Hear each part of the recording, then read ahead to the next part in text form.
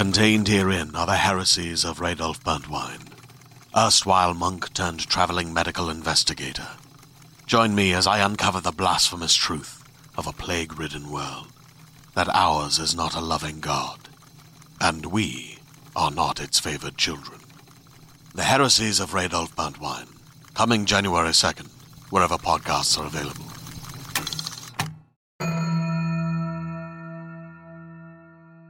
Oh, hello, everybody. Hello. We're here with another episode of Doom Coming. Doom coming. Thank you, Jenny. Actually, You do it much better than I do. A podcast where we talked about the first season of Yellow Jackets, and this is the part where we tell you things you should know. Thing number 1. I, Kristen Russo, am the same age today as Jenny Owen Youngs. Thank you. Wow, it's your favorite. It's the most wonderful time of year, according to Kristen Russo. It is. For the uninitiated, it's about 3 weeks of time that exists where Jenny and I are the same age before I age up. And one of these years, I'm going to make an advent calendar for just that occasion. Delightful. Anyway, we just have a couple of quick things, and we're going to get right on into F Sharp today.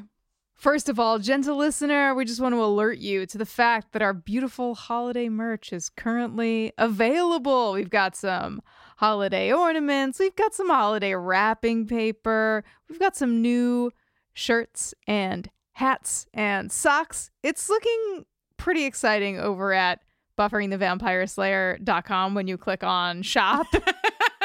That was the most casual, natural sentence you've ever said, Jenny. Yeah, I'm always talking about going to bufferingthevampireslayer.com and clicking on shop. There's a company in my town, and their radio ad includes them saying the name of their business probably more than 40 times inside of 1 minute. And I thought it was the wildest thing I'd ever heard. But literally, I will never forget their name. It worked. It works. So if mission accomplished. If we just keep saying bufferingthevampireslayer.com/shop, you'll just wind up there accidentally.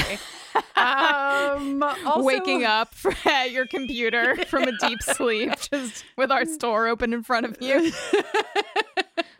The only other thing that we want to tell you involves a snowstorm that happens in the town of Sunnydale, California, right around this time of year. It's an episode from season 3. It's the 10th episode, in fact, and it's called Amends. It comes with Faith Lahane and crappy gifts. It comes with fucking Joyce and her queries about Angel being on the top. It comes with a man who may or may not be righteous. TBD. TBD, indeed. The jury is out. We have continued our Buffy watches over into the Patreon space. So if you want to join us, those watches are open to all patrons, every level. Just go on over to either patreon.com/bufferingcast or bufferingthevampireslayer.com and click on Patreon. Also, heads up, just a reminder that in 2023, that Patreon space will also be home to our coverage of season 8 of Buffy the Vampire Slayer as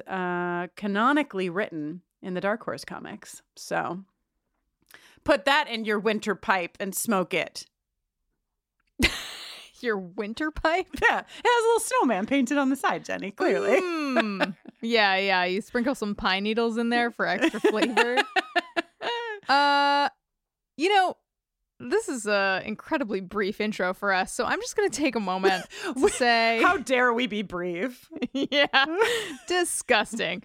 It's a magical time of year. It can also be a very difficult time of year. We're just thinking about you guys and hoping that you're doing well. Mm-hmm. And Kristen, I just want to say I'm thankful for you. What? And I'm thankful for the beautiful people who listen to us talk for hours on end in this feed.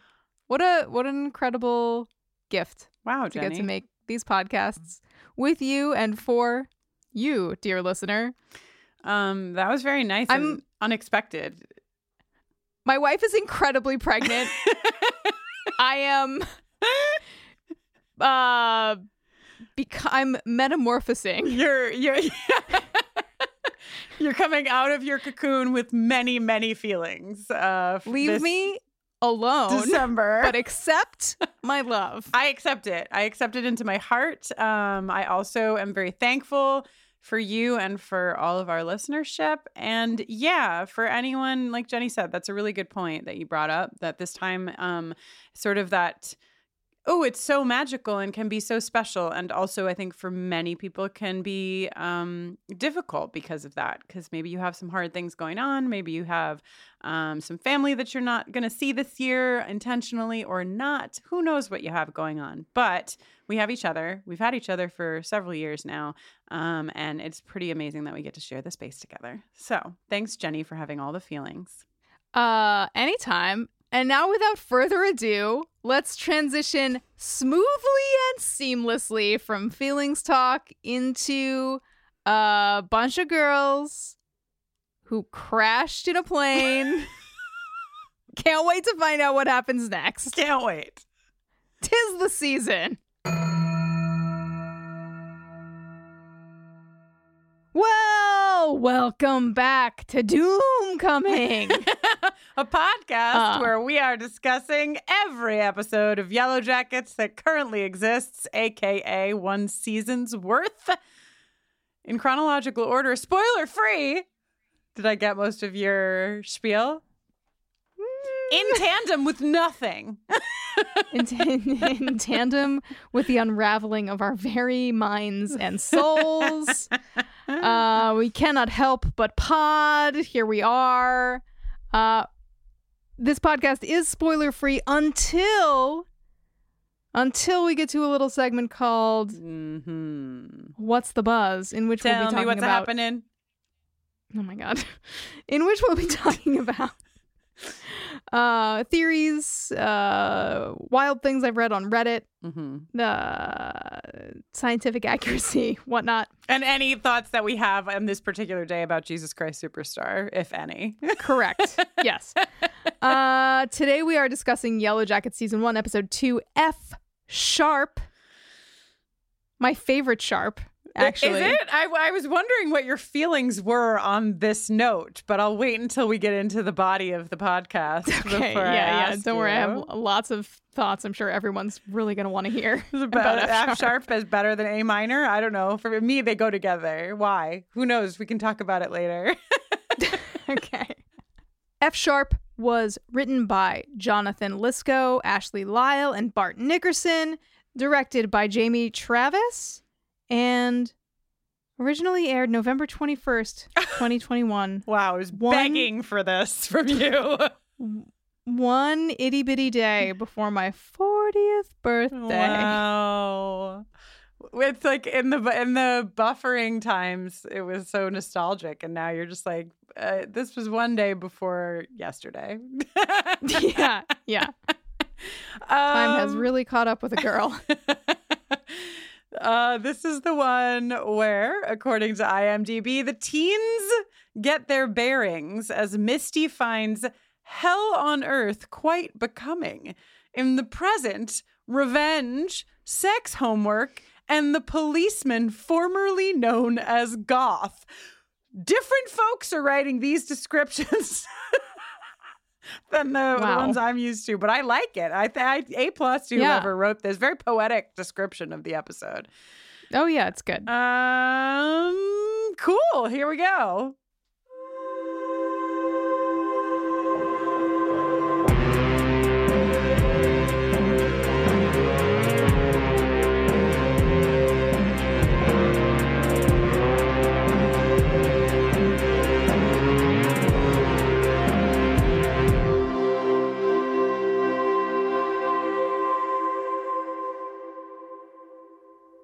Here we go. Jenny, the closed captions a lot in this episode say like girls vocalizing. Shrieking. I think vocalizing eerily is the vocalizing eerily is that piece of the score that's like Yeah, it reminded me a bit, even though there is no vocalizing in the theme you wrote. I thought, since everyone just heard the theme, that would maybe be there actually is vocalizing in the theme I wrote. It begins with vocalizing, Kristen. It's the very first thing that happens. I knew that. It was just a test. I wanted to make sure you remembered the theme. Okay, There's sure. probably a lot of F sharp and A minor in that theme, eh? Yeah. Well, do you want to start by talking about the title of this episode?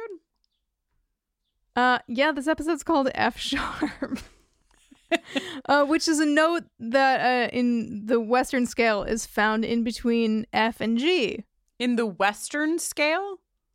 Yeah, in Western music, we have a 12-tone scale. In other parts of the world, the scale can be subdivided more. In the Western scale, they were like, fuck subdivisions. This is all we need.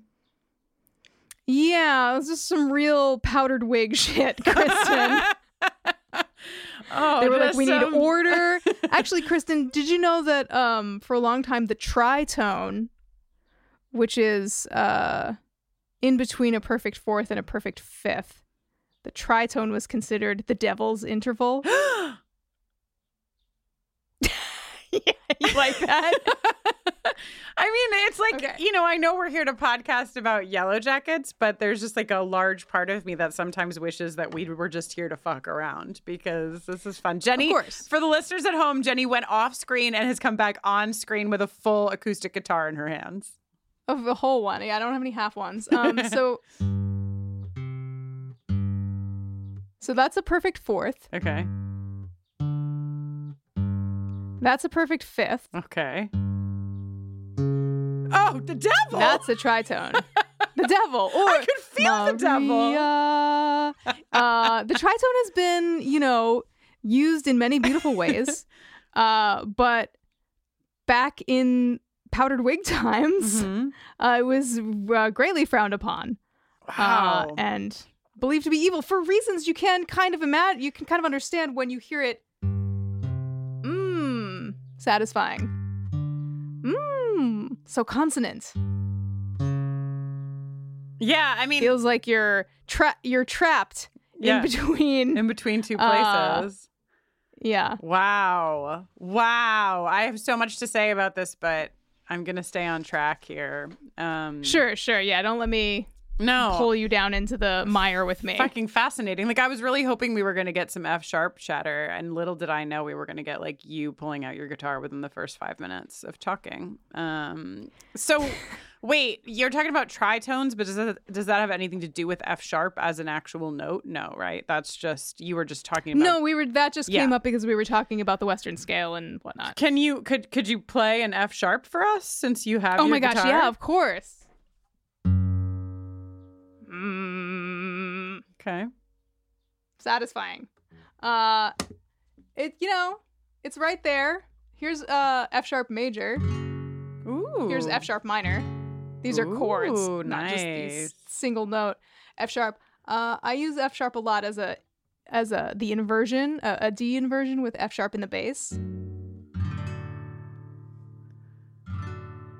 Beautiful. Which is nice if you're playing G to D to E minor because you can move the bass note, kind of walk it down. So G, D over F sharp, E minor. Beautiful. Really nice. Wow.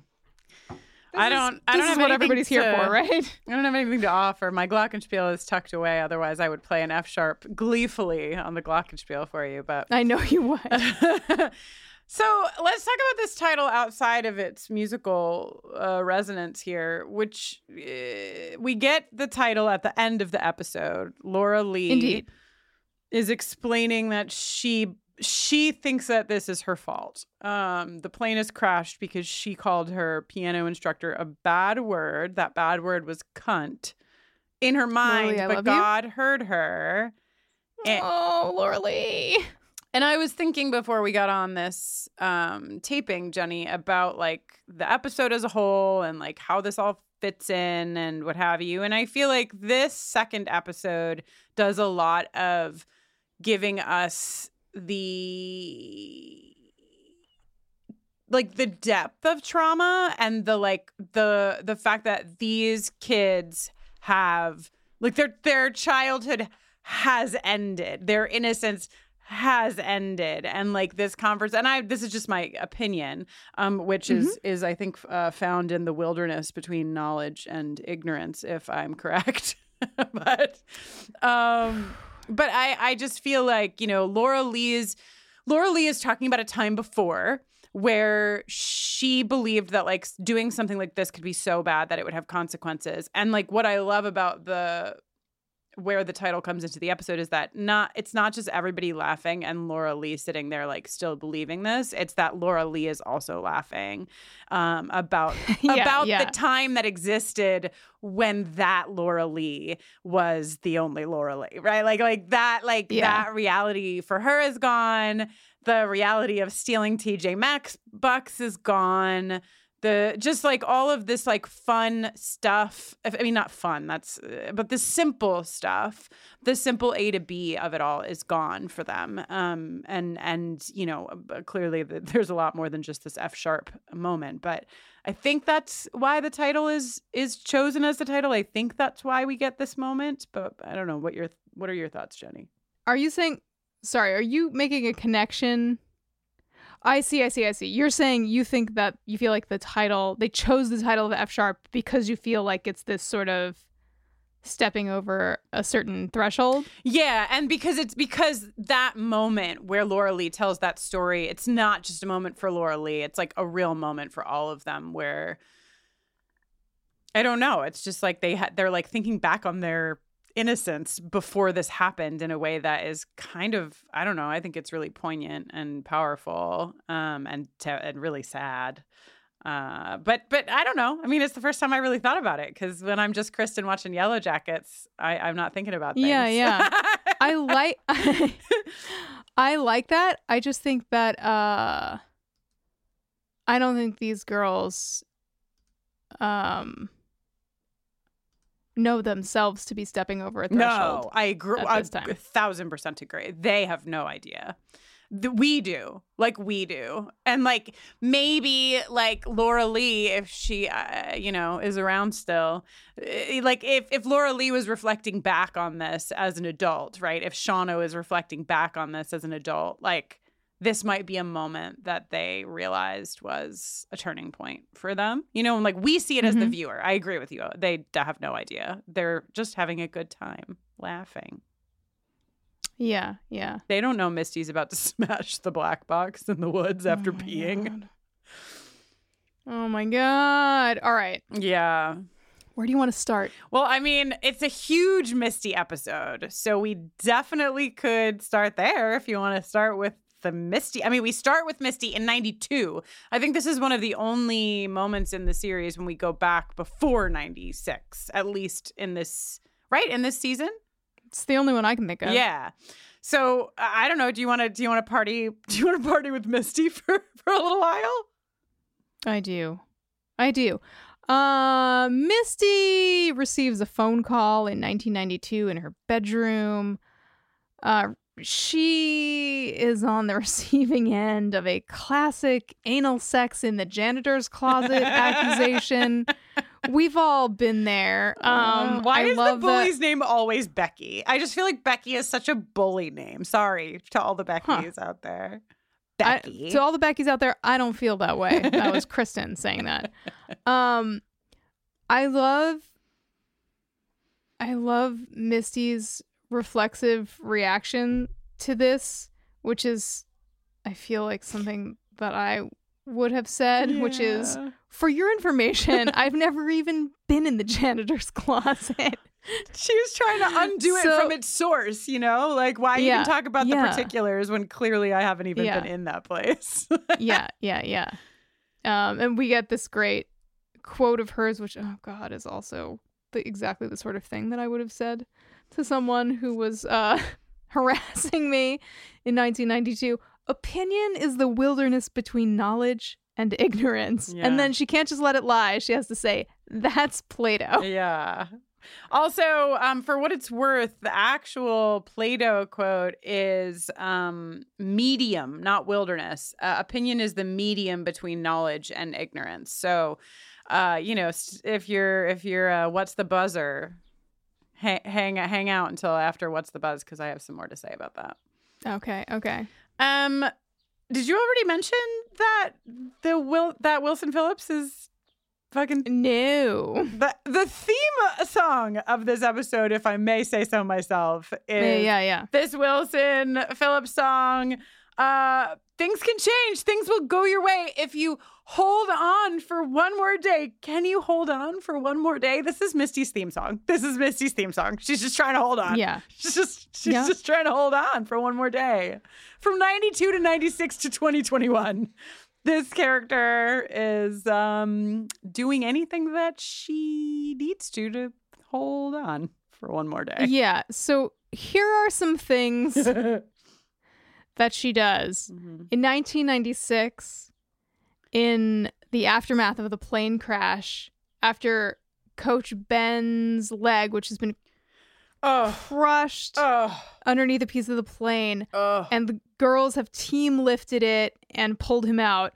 After that injury has been revealed, Misty chops off the smashed part of his leg. She takes her glasses off, does the axing, blood splatter across the face, puts the glasses back on, takes off her belt, tourniquets his leg. Mother by Tracy Bonham is blaring away. What, the first song and maybe only song that I was ever able to play and sing at the same time when I was learning how to play guitar was Mother. Oh my God. Wow. Ow. It's the only one that I could ever do both things at the same time. I don't know why. But wow. Yeah, this is like, first of all, the leg. We have to take just a second for the leg before we keep going on the Misty train. Is this the roughest thing I've ever seen on television? It like truly might be the roughest thing I've ever seen on television, because this is not a sci-fi fantasy show. This is not a monster zombie. This is just a human under a plane piece, and his leg is, it's just really bad. It's really bad. But this was the moment that I was thinking about when I was like digging into the F sharp of it all, because like the episode starts and is like, we are not fucking around. Like, we are not fucking around. And the girls have this moment. The girls, I mean, I guess like there's more than just girls, but most of them are the soccer team girls. And like, let's be real. This show is about the girls, but also sometimes Travis and Coach Ben. Yeah. Oh, and Javi. Don't forget about Javi. And Javi and like Adam, I guess. Yeah, Adam. And Jeff. Sorry, Jeff. And always. And Randy. Well, we just name all the men. The principal. Finally, men getting the recognition they so desperately deserve and have been denied for so long. Oh my God, what's fucking Miss Stan? Don't forget about Stan and Caligula. Okay, yeah. So yeah. But this like, it's like clearly they've like gone through a plane crash, but I feel like they're very like disoriented and sort of like, what is going on? And like this moment is just like, oh, like shit just got real. 12 ladies picked to live in the wilderness. I'm trying to do the real world monologue, but I don't know the words to it. I can't help you. It's then shit got real. I don't know. I'm sorry. I'm a child of the 90s, but I'm also failing. So Misty cuts off Ben's leg, puts her fucking glasses back on. We see her throughout the episode. She's like, she helps with fucking Travis's arm. She is bracing somebody's like little elbow. She's instructing people how to make bandages. Mm-hmm. She took the Red Cross babysitting training course twice, Kristen. Twice. I saw people in the... So we're not watching every episode with the group. We didn't watch the second episode with the group, but I spied in on the chat on the Discord, and I saw a couple of folks being like, I'm sorry, I did not learn this in Babysitter's CPR class. Like, what course did Misty take where they were like, this is how you axe a leg off and then fucking burn it shut so that the bleeding stops? This is serious stuff. But we see for all her practical knowledge, her bedside manner is severely lacking. During a moment of Coach's consciousness, she tries to give him all the details, but thank God Taissa is there to be like, you're going to be fine. Misty is doing a great job. And that's all you need to know right now. Yeah. And like then later she's like, I chopped your leg off and we're not done with this yet. So, and then fucking, and then she cauterizes his leg. So we because we're getting three pieces of Misty. Normally we just get like two, the 96 and the 2021, but we get this like pre-96 piece of Misty. So we see that like she's an incredibly insecure kid because she has been picked on for like however many years. She just wants to belong. She wants to fit in. And suddenly I almost said on this island because I'm just going to keep confusing this with Lost. Deep in the woods. Deep in the woods on the island. She is realizing that everything from before is essentially erased. This is like a 16-year-old's dream if they are like feeling like they're not important and not cool and like nothing has gone right for them. Like what is better than everything from before being erased, and suddenly you exist in this reality where your skill set is the most needed thing. And everyone is like, she hears Van and somebody else, Laura Lee, talking about how like they would not even be around if it weren't for Misty. And this is amazing. Thank God for Misty. So something about this exchange is so funny to me. Van is like, yeah, like Misty rocks. Like, thank God she's here. And then Van apologizes to Laura Lee for saying, thank God. Thank God. Oh, the way that you might, around Laura Lee apologize for taking the Lord's name in vain. But I think saying thank God is just like chill. Totally. Well, I mean, like Van, like a lot of these people are like on the same soccer team, but probably have not, like Laura Lee and Van have probably not had very many conversations. You know what I mean? Like, right. Yeah. Well, I don't know. Away games, bus rides. That's true. Yeah, but maybe overnights. Yeah, I mean, camp. Okay, that's fair. But it seems like Laura Lee, I don't know. It seems like Laura Lee does her marches to the beat of her own drum, and like just as a sidebar, I want to say that we're only in episode 2, but I really like, and I think I might have mentioned this in the first podcast, but I really like the way that Laura Lee's spirituality is treated by the girls on the team, aka the writers' room. Like I like how the writers have written this, because I don't know if it's necessarily authentic. Right. Which actually, there's some other stuff that we can talk about later in the season, where I think the writers chose to be to make us feel good instead of giving us embracing the harsh realities of that were probably present in 1996. But you know, that's nice. Yeah, no, we've had a tough couple years. I'll take that win. This is the way, if we went back to 1996, this is the way a lot of us like wish that it would have gone. At the very least, I think we can say that. So the last thing we see from 1996 Misty is after she hears Van and Laura Lee discussing how much she rocks. She's peeing in the woods. She sees the plane's flight recorder, and she, in a moment of like self-certainty that I deeply envy, she just destroys it. She beats it and clangs it so loud. There are a lot of girls sleeping nearby, and there's no way that they didn't hear all that clanging, but we're suspending our disbelief. And then she pulls out some wires, and the light on the flight recorder stops flashing. Also, and wouldn't they have already been? That's my actual question. Isn't this enough time for there to have been a message sent from wherever they are? Does anyone here work for the TSA? I'm sure that is exactly flight stuff. Who would it? Does anyone fly planes? Is anybody a scientist? Help. But please let us know what the deal is here. But should we now take a look at Misty in 2021. Yeah, I mean, I think we should just go hard in the Misty, as they say. I always say that. Because Speaking of going hard in the Misty, interior, early evening. Misty is listing her turn-ons. Oh They my are God. bubble baths, walks in the rain, muscular calves. I'm with you so far, Misty. Escalators. You're losing me. Knuckles. What do you mean? Steamed clams. Oh no, I think I know what you mean. La. Okay, so Uh, I'm with her. Bubble baths, walks in the rain, muscular calves. I'm also with her on Knuckles. I can get behind Knuckles. I like hands. I'm a big hands person. Strong, Sure. strong, sure hands. That's a turn on. And I feel like the strongness and sureness of a hand can sometimes also include the knuckle. Okay, I'm with Misty. Okay, sure.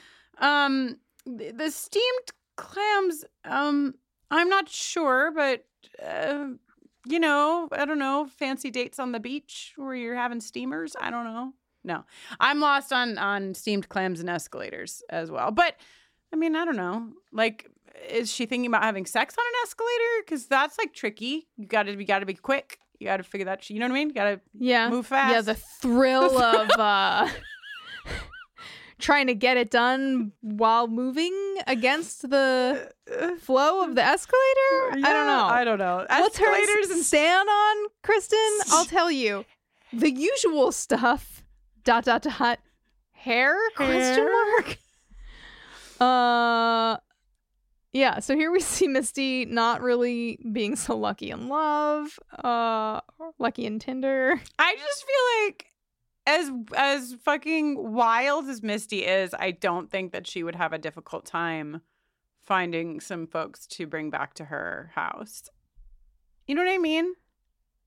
I mean, Well, I am not myself a Misty, but I just feel like sitting across the table and being like, I am so turned on by Knuckles would probably like work on some folks. work on some people. Yeah. She just her delivery, it's her bedside It's her manner bedside continues to suffer into her late 30s. Late 30s. No, she's got to be 96. She's late 30s. 25 years. Reunion Payday. payday. I forgot. The actual name of so- this fucking podcast is Reunion, Reunion Payday.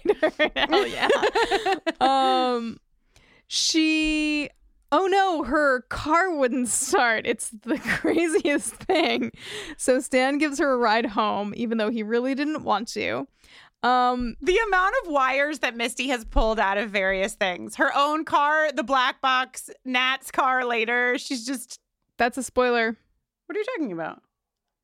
We don't find out that she Jenny. did that until the next episode. That is not a spoiler. There's no fucking way that anyone could watch this episode and not know that fucking... Are you I'm kidding? sorry. I thought we were a spoiler-free podcast This is for most not, of the that is episode. not a spoiler. All right, I protest. I protest. Let us know, dear listener. Was that a spoiler? Because it's about something that happens in the next episode, actually. Okay. Okay. Oh my God. The way that they built this woman, she has a bird, the most disturbing, like inherently disturbing of common pets. There is a horror movie, famous horror movie, just Hollow called bones, Birds. beady eyes, scaly feet, uncertain The only alliances and motives. remnants of a dinosaur, right? Mm-hmm. And this bird is named Caligula. Misty, why? So she tries to get him to come inside and he's like, no. And then she starts crying and is like, it's because you think I'm ugly. Misty, no. Misty. And then he agrees. And she's like, cool. Yeah, just if my bird flies at your face, shield your eyes. Oh my God. But Stan is saved by the gnat with a rifle. This is, I think, my favorite version of this trope where someone is sitting and waiting in the dark for you and you turn on your light and you're like, ah! This is so good. And personally, sometimes I feel like the Juliette Lewis of it all is maybe like cranked up one notch more than I personally need. Never for me, just for the record. But here, just like, hi, Dave. The hello, Misty, you crazy fucking bitch, is great. Oh my God, I love her so much. Satisfying. It really is. Her face during one of our live watches, I remember saying, Juliette Lewis's fucking face in this particular episode is how I feel inside of myself almost all the time. She's just so over it. She's so over all of it. She doesn't she's had I have a rifle. I'm here with a postcard. Fucking fuck me. Just so done. So done. I love her. Yeah. Yeah.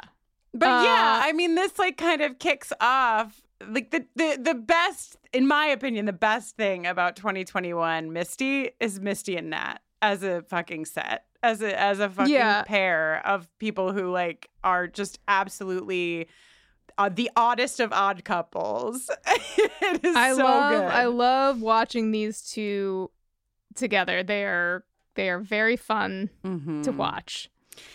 And I think the other big thing that we learn about Misty, because there's a lot of offshoots, and I know we're kind of chomping at the bit to get there, because in this scene we get the postcard, and I want to talk about the postcard, but just to cross the T and dot the I. Oh my God, both of those letters are in Misty. Wow, that worked out for me.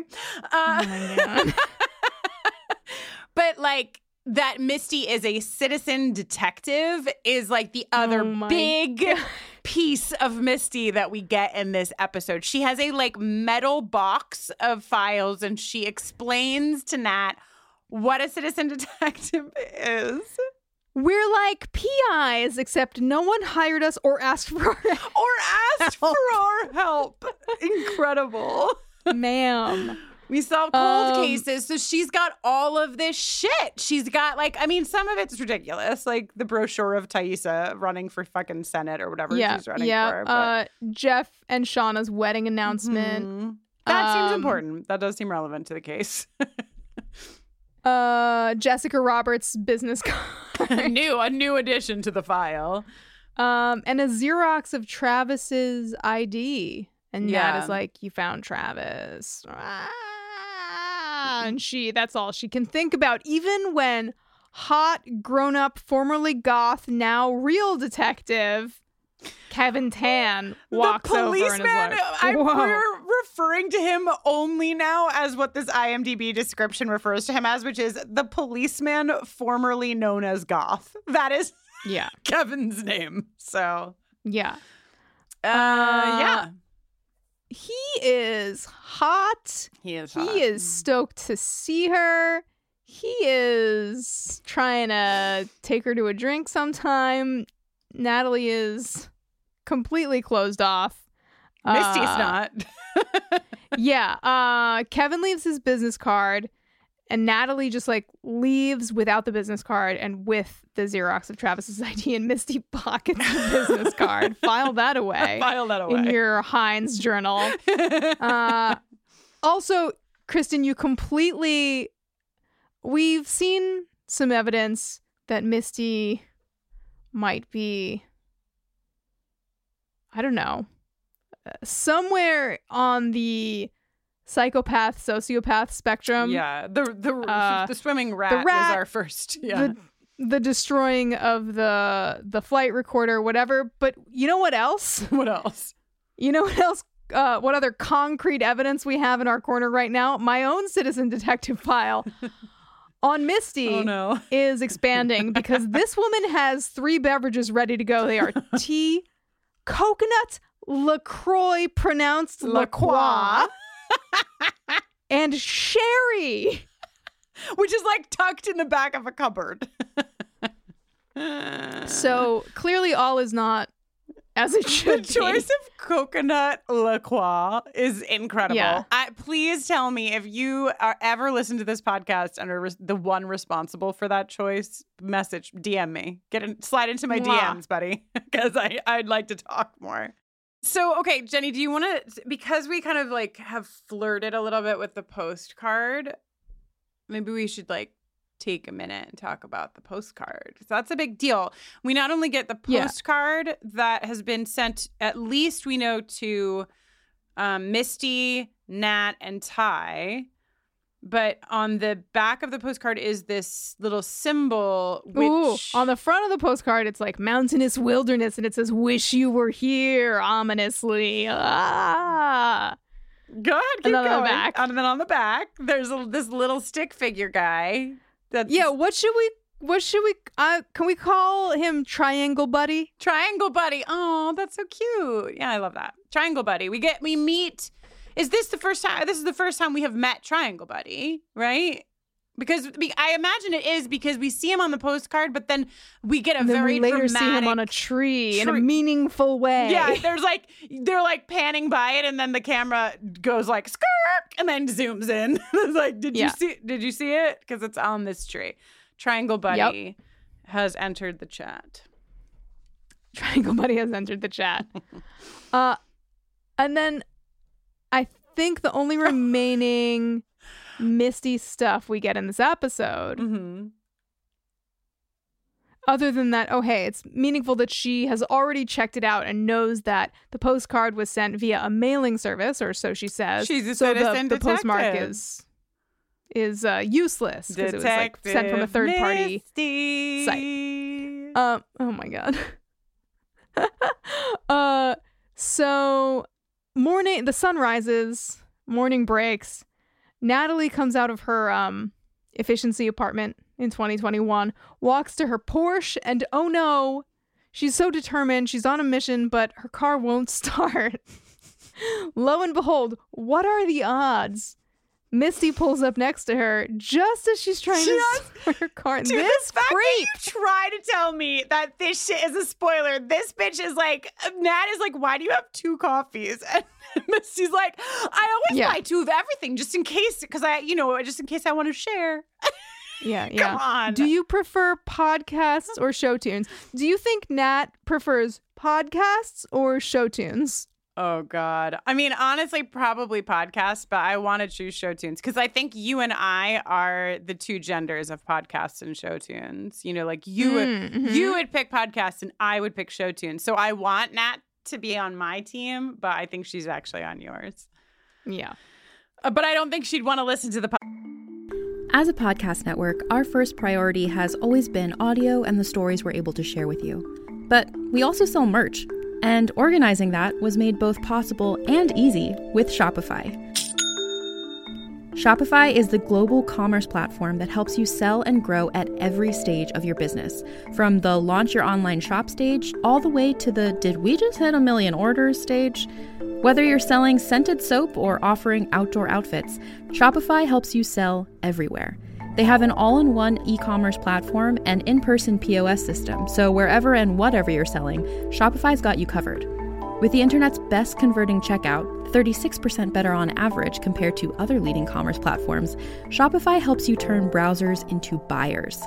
Shopify has allowed us to share something tangible with the podcast community we've built here, selling our beanies, sweatshirts, and mugs to fans of our shows without taking up too much time from all the other work we do to bring you even more great content.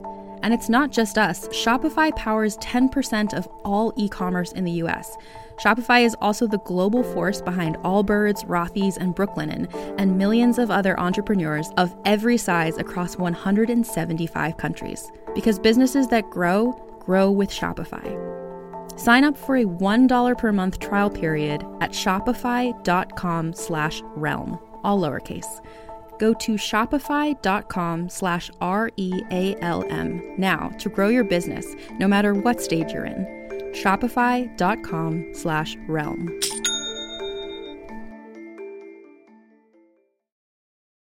Greetings, adventurers. Today we're excited to introduce you to a new story, Dark Dice, a horror podcast that blurs the line between actual play and audio drama, where the story is determined by the roll of the dice.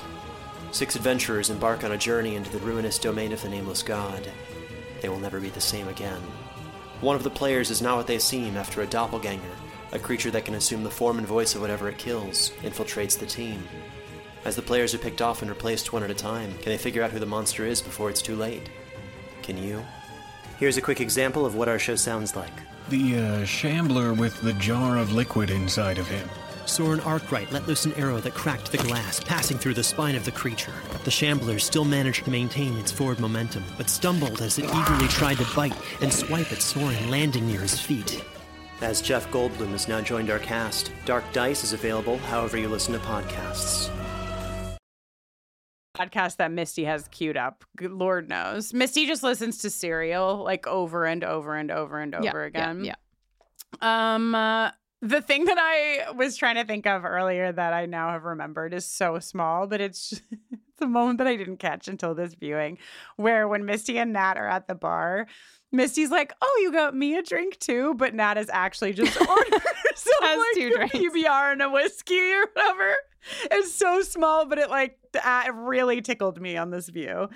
Okay, so It's really something that's really interesting to me is the way that the viewership of this show responds to Misty, who we've already seen do some terrible things. But because she also just wants to be loved, and I think that seems... Yeah, go ahead. Well, I think because I really think that, and we're only 2 episodes in here, but I really think that Christina Ricci's performance in this role, like specifically adult Misty, played by Christina Ricci, is done. We get a couple of these adult Misty laughs already in this episode, and she's so fucking good at delivering this character to us. It's like good actors give us characters who might otherwise be characters we don't like in ways where we're confused because it's so authentic and they believe so much what they are doing and believe in themselves, in what they're doing as the character, that it's like complicated. I think a lot of it, it's written really well. It's not just Christina Ricci, but I just feel like Christina Ricci just knocks it out of the fucking park. Yeah. Oh. Other things, yes? Well, so other big things. I have 3 big things. One was Misty.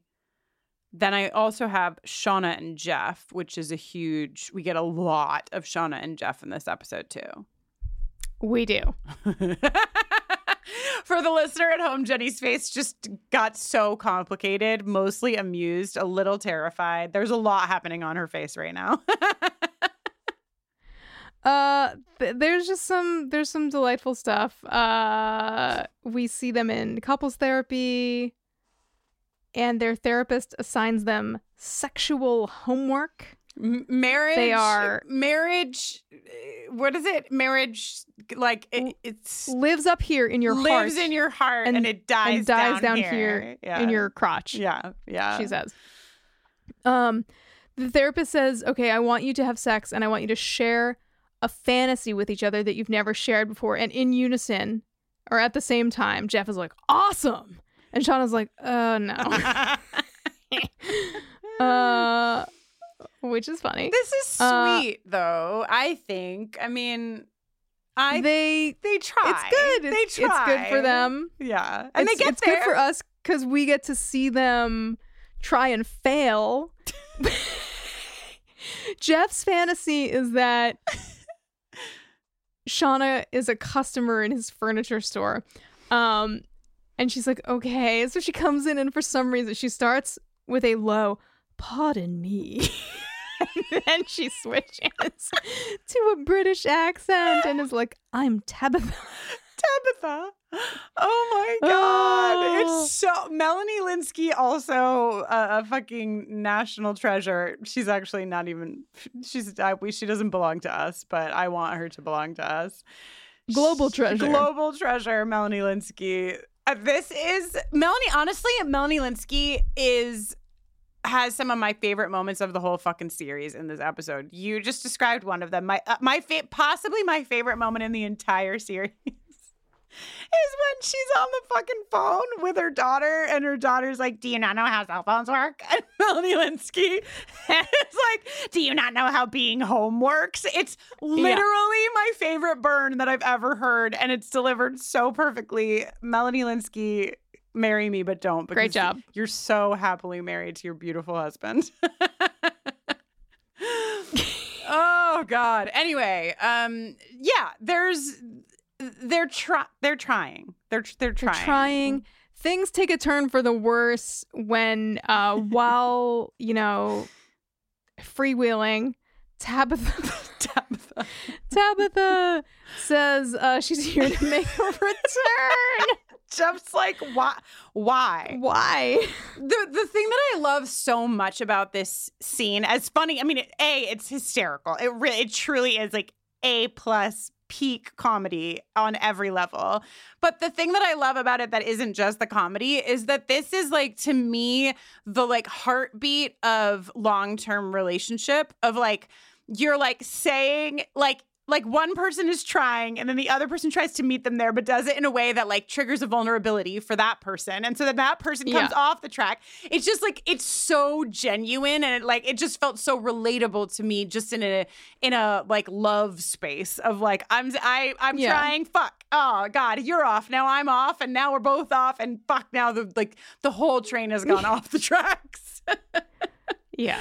Yes. Oh. Sex is off the menu. I just want to say that my entire list of notes, I mean, I have like detailed notes, but then I have like this little scratch pad.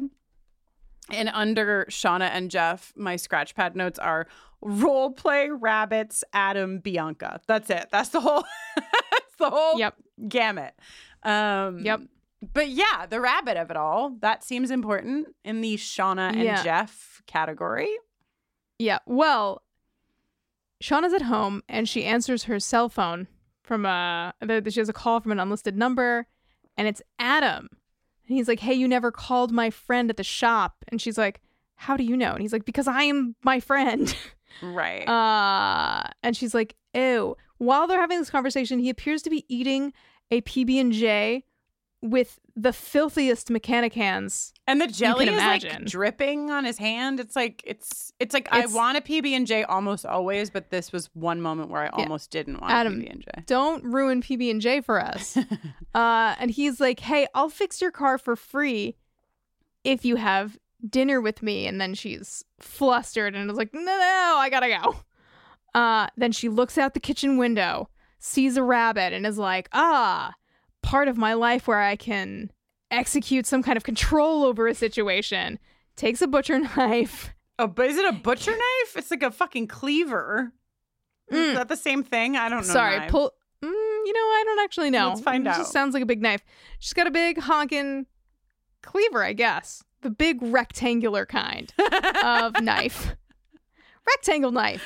And she butchers the crap out of this rabbit because Callie did not take the frozen meat out of the freezer. Classic Callie. Fucking Callie, too busy vaping in her room. Yeah. Gen Z doesn't know what frozen meat looks like. And this is what you get. Dead rabbits.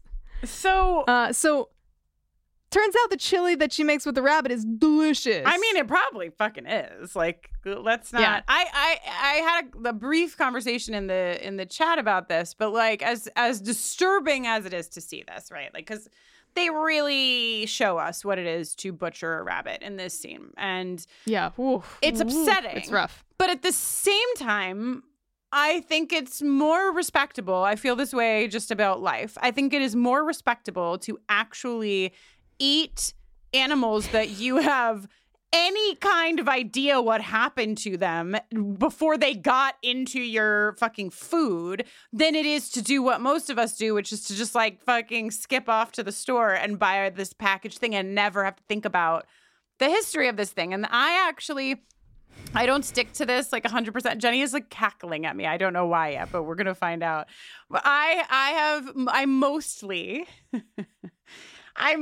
only eat animals that I think that I could kill myself. Sometimes I will have a burger and I know I couldn't do that. I don't eat pork of any kind at this point, at this stage in my journey. I rarely eat beef. But I do eat chicken and fish because I think if push came to shove, I'm so sorry to all the chickens that listen to this podcast, but I do think that I do think that I could kill a chicken. Why were you laughing? Okay, for those of you who had Kristen goes on a brief rant against the big meat industrial complex On your bingo card. In this episode of Doom Coming, go ahead and check that off. Did she talk about it last episode? Yes. Did I? Will she talk about it next episode? Probably. Did I Something say to the look same forward thing to. the last episode? More or less. Oh, I'm sorry. Which I That's celebrate. You're embarrassing. right. It's true. We're completely disconnected from a lot of the food that we eat. Yeah. And I don't think that's great. But I like that you have been so consistent these 2 episodes. At least you know I'm telling the truth about my feelings. The thing that you didn't say, Jenny, is that you talked so gallantly about Adam and Adam calling Shauna, but we didn't really even talk about the fact that it got into a fender bender. And that is important for one reason for me, which is that I don't know if there's anything more intimate than writing your phone number on the inside of somebody's arm. Agree or disagree? Oh, yeah. Yeah, that is. Yeah, that's a big step for somebody you just met getting in a fender bender. Like you could write your number on the top of my hand, or even my forearm. The top of my forearm doesn't feel intimate. There's something about the underside of the forearm that it tickles. It's a very tender place. It's like, okay, so whatever, they get in this fender bender, but the exchange is quite flirtatious. So I don't think Adam was off base asking her to dinner, but she declines. And that's the Adam of it all, and then the Bianca of it all. So we have this, like, it's set up where Shauna and Jeff are trying to get the spark back in their marriage. And they do succeed by the end. They, like, finally, Shauna gets her act together and asks what's his name? Hank? Is that his fake name? Hank? That's right. For Hank a sturdy, Tabitha name. needs a sturdy bed by the end of the episode. So that works for them, they totally fuck. Oh, yeah. It needs to be really sturdy, so they're probably going to have to test a few options. Do you think this means that they fuck in Callie's bed? Oh, no. Based on that dialogue and her lack of boundaries? No. Oh, no. I don't want it, but I'm unsure about the I'm sorry. answer. These are the questions that have to be asked. I just imagined them, like, pretending the kitchen floor was a bed and then fucking on the couch and then fucking on their actual bed. Cool, good. Love it. That's the vision I would like to preserve for myself. And just when you're like, oh, great, Shauna said no to Adam, and they did this role play, and they were successful, so maybe everything's going to be all right. Shauna checks Jeff's phone when he goes into the bathroom, and there's a text from somebody named Bianca that's like, meet you at 4 in the usual place. What the Tomorrow, don't be late. fuck? What the fuck? What the fuck? I don't know. I don't know either. Okay. What do you want to talk about, Jenny? I have plenty of notes over here, but where would you like to go next? I think maybe the Van and Jackie business should just be touched upon. Charred Van. Charred Van. At the beginning of the episode, when, the plane crashes and then it's the immediate aftermath, Shauna and Jackie are pretty out of it, right? Because they took Jackie's mom's Valium. But Jackie's trying to get Shauna out of the plane, and Van's seatbelt seems to be jammed or something. She can't get out of her seat, and flames are very close to where she's sitting, and she's screaming, like, help me, help me, help me. And they go, and they try for a second, and then Jackie decides, I got to get Shauna out of here. Bye. And basically drags Shauna away. And the fact that after this trauma, Van's first words to Jackie and Shauna are surprise. Surprise. Hey, they're not to Shauna. They're just to Jackie. It's just to Jackie, yeah. But Shauna and Van are cool. Then later on, when Van is eating some snacks, And everyone's saying like, oh, I'm sure we'll get rescued by like tomorrow or whatever. But Jackie is like, well, still maybe we should conserve some food in case they don't get here till later in the day. And Vanna's like, oh, you want to save the corn nuts? She's like very choice. This is the unfortunate circumstances that make this exchange uncomfortable aside. Jackie, I feel like, is in the right here. Jackie is being smart, thinking about rationing. But I mean, I think like you bring up a good look, something that makes me think a little bit more, right? Because you're right in that rationing food is a smart idea, but also Van's like, you think that if something happens, fucking corn nuts is going to be what saves us, is also correct. And I think that even on the plane of it all, like Jackie dragging Shauna off the plane as it's in flames is not necessarily an act of evil. But Van and Shauna, because Shauna wanted to run back onto that plane. And I think like for Van and Shauna seem more like team players. I think, and like the episode even gives us another little fucking note of that when they need like alcohol or something for Ben's leg, and they find Jackie's like witch hazel or whatever the fuck, and her gut response is like, that's mine, before she realizes like, what am I talking about? So I think that there is, and any good show, right, gives you like the ability to kind of see both sides. But in this case, I gotta say, I see Van's side a bit more than Jackie's. And also Van is so fucking funny that I just can't. Yeah. I love that. It's fine. Fucking sarcastic, charred Van is one of my favorite characters on television of all time. She's so mad. Her face is literally charred and she's eating corn nuts with an attitude. Like, it's so fucking funny. Hell yeah.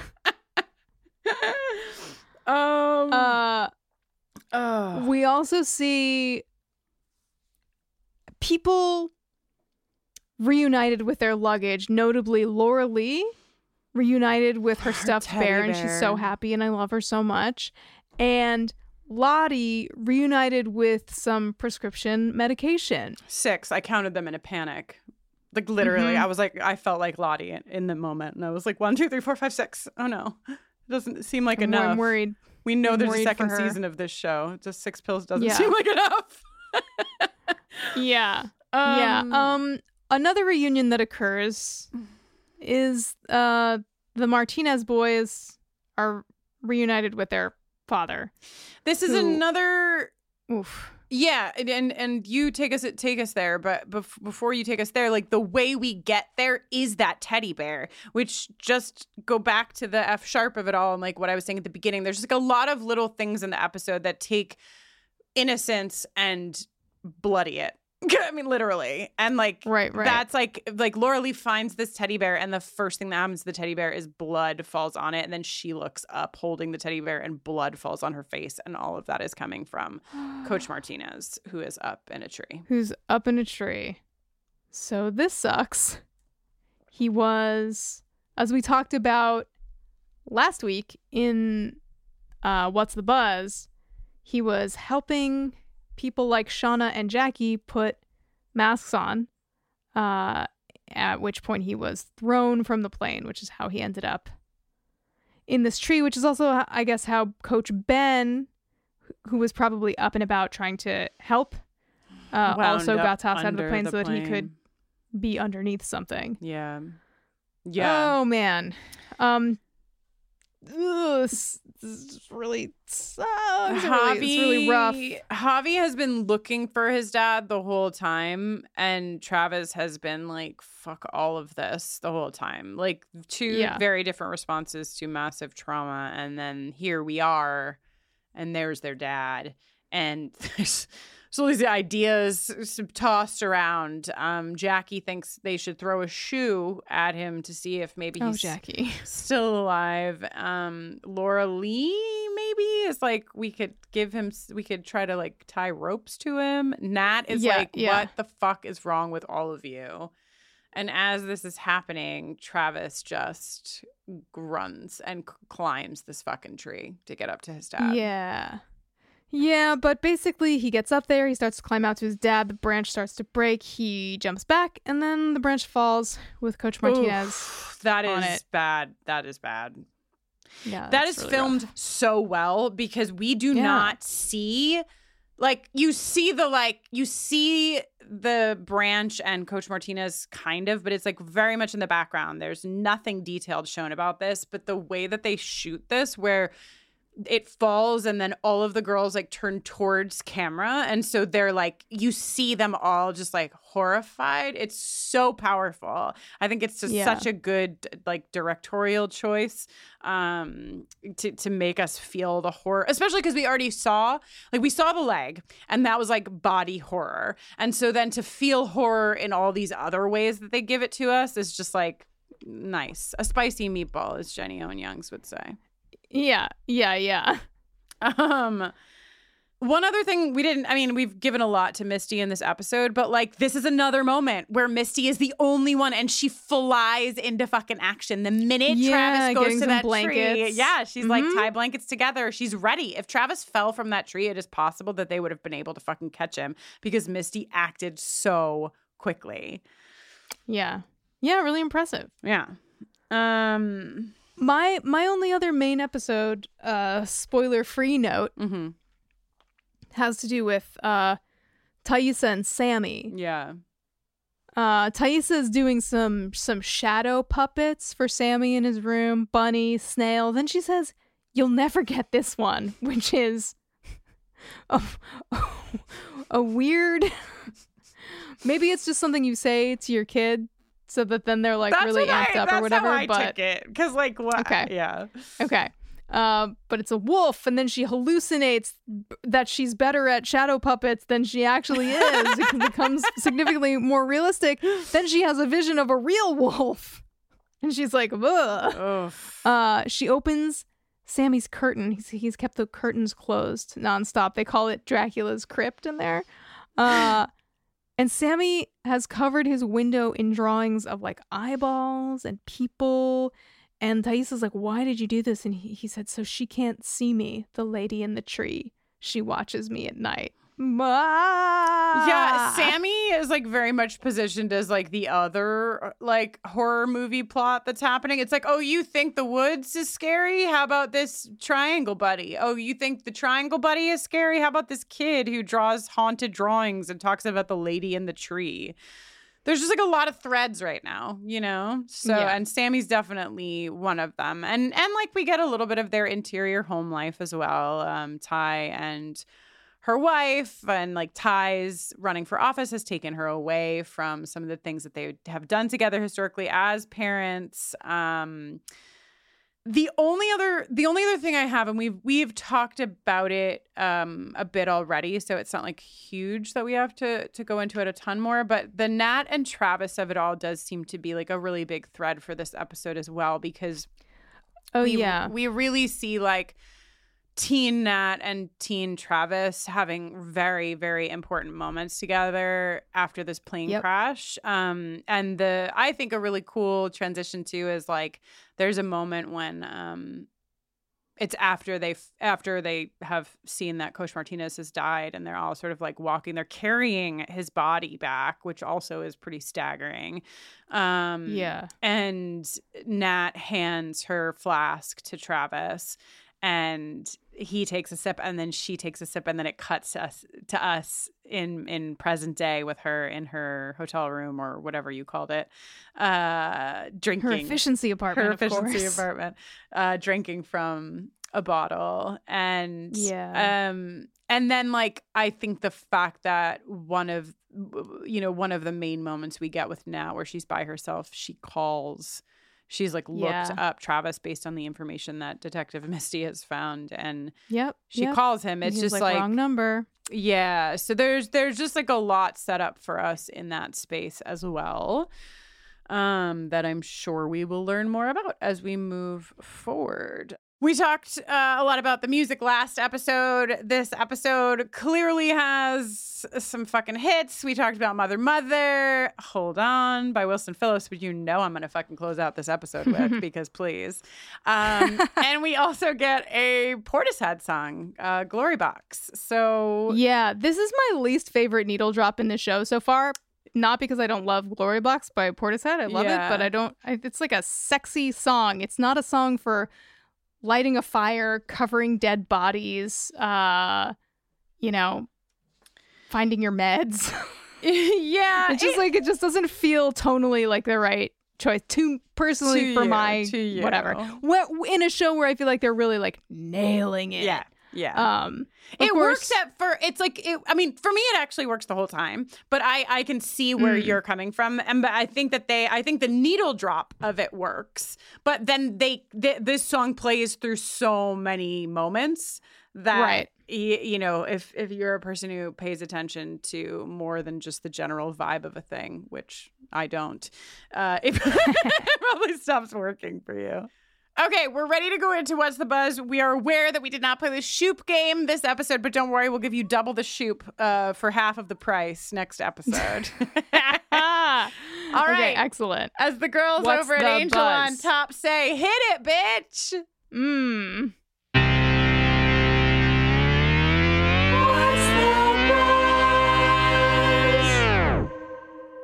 I got a couple of things. What do you got?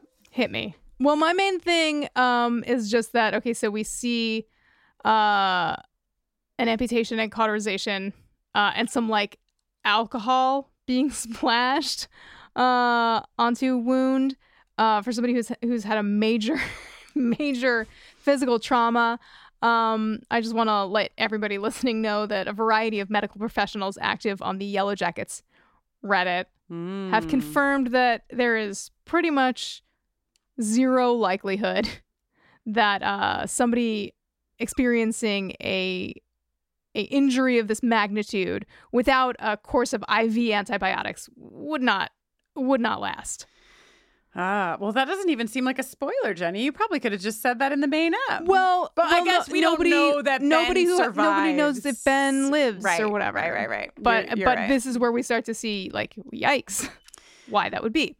So what do you got? Well, I've got this Plato quote, and this is new for me. I accidentally wound up on a Reddit thread today. I didn't even mean to do it. But this Reddit thread that I went on said that this modification of this Plato quote, where it was once Plato's actual quote is medium, not wilderness. Opinion is the wilderness between knowledge and ignorance.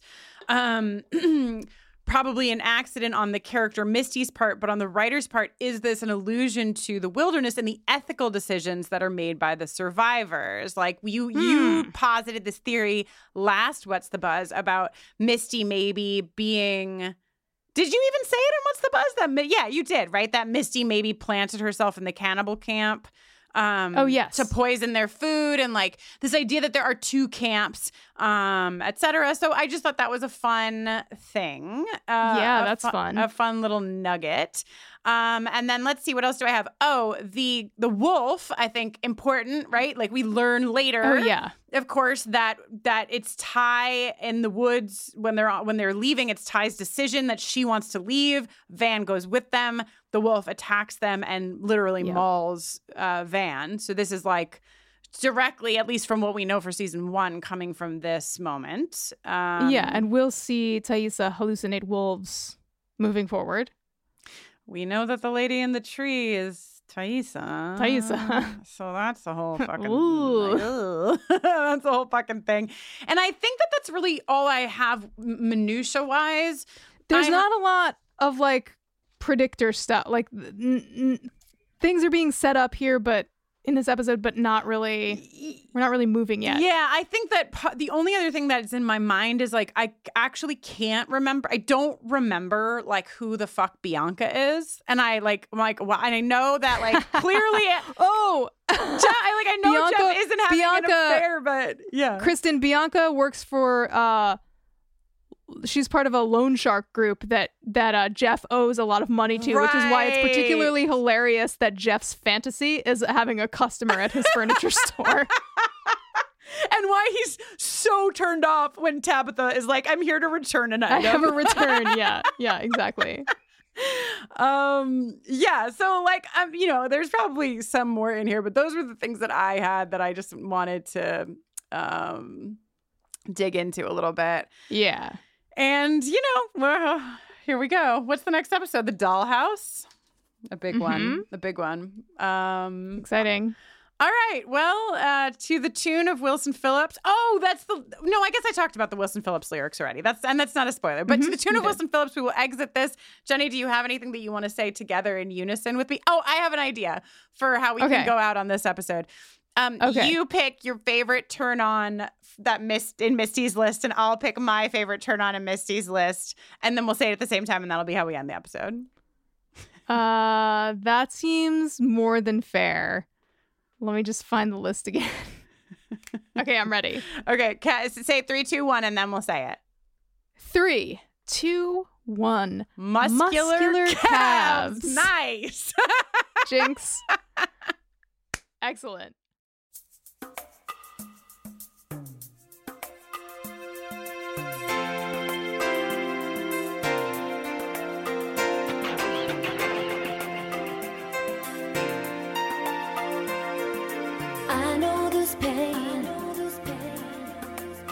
Why do you lock yourself up in these chains?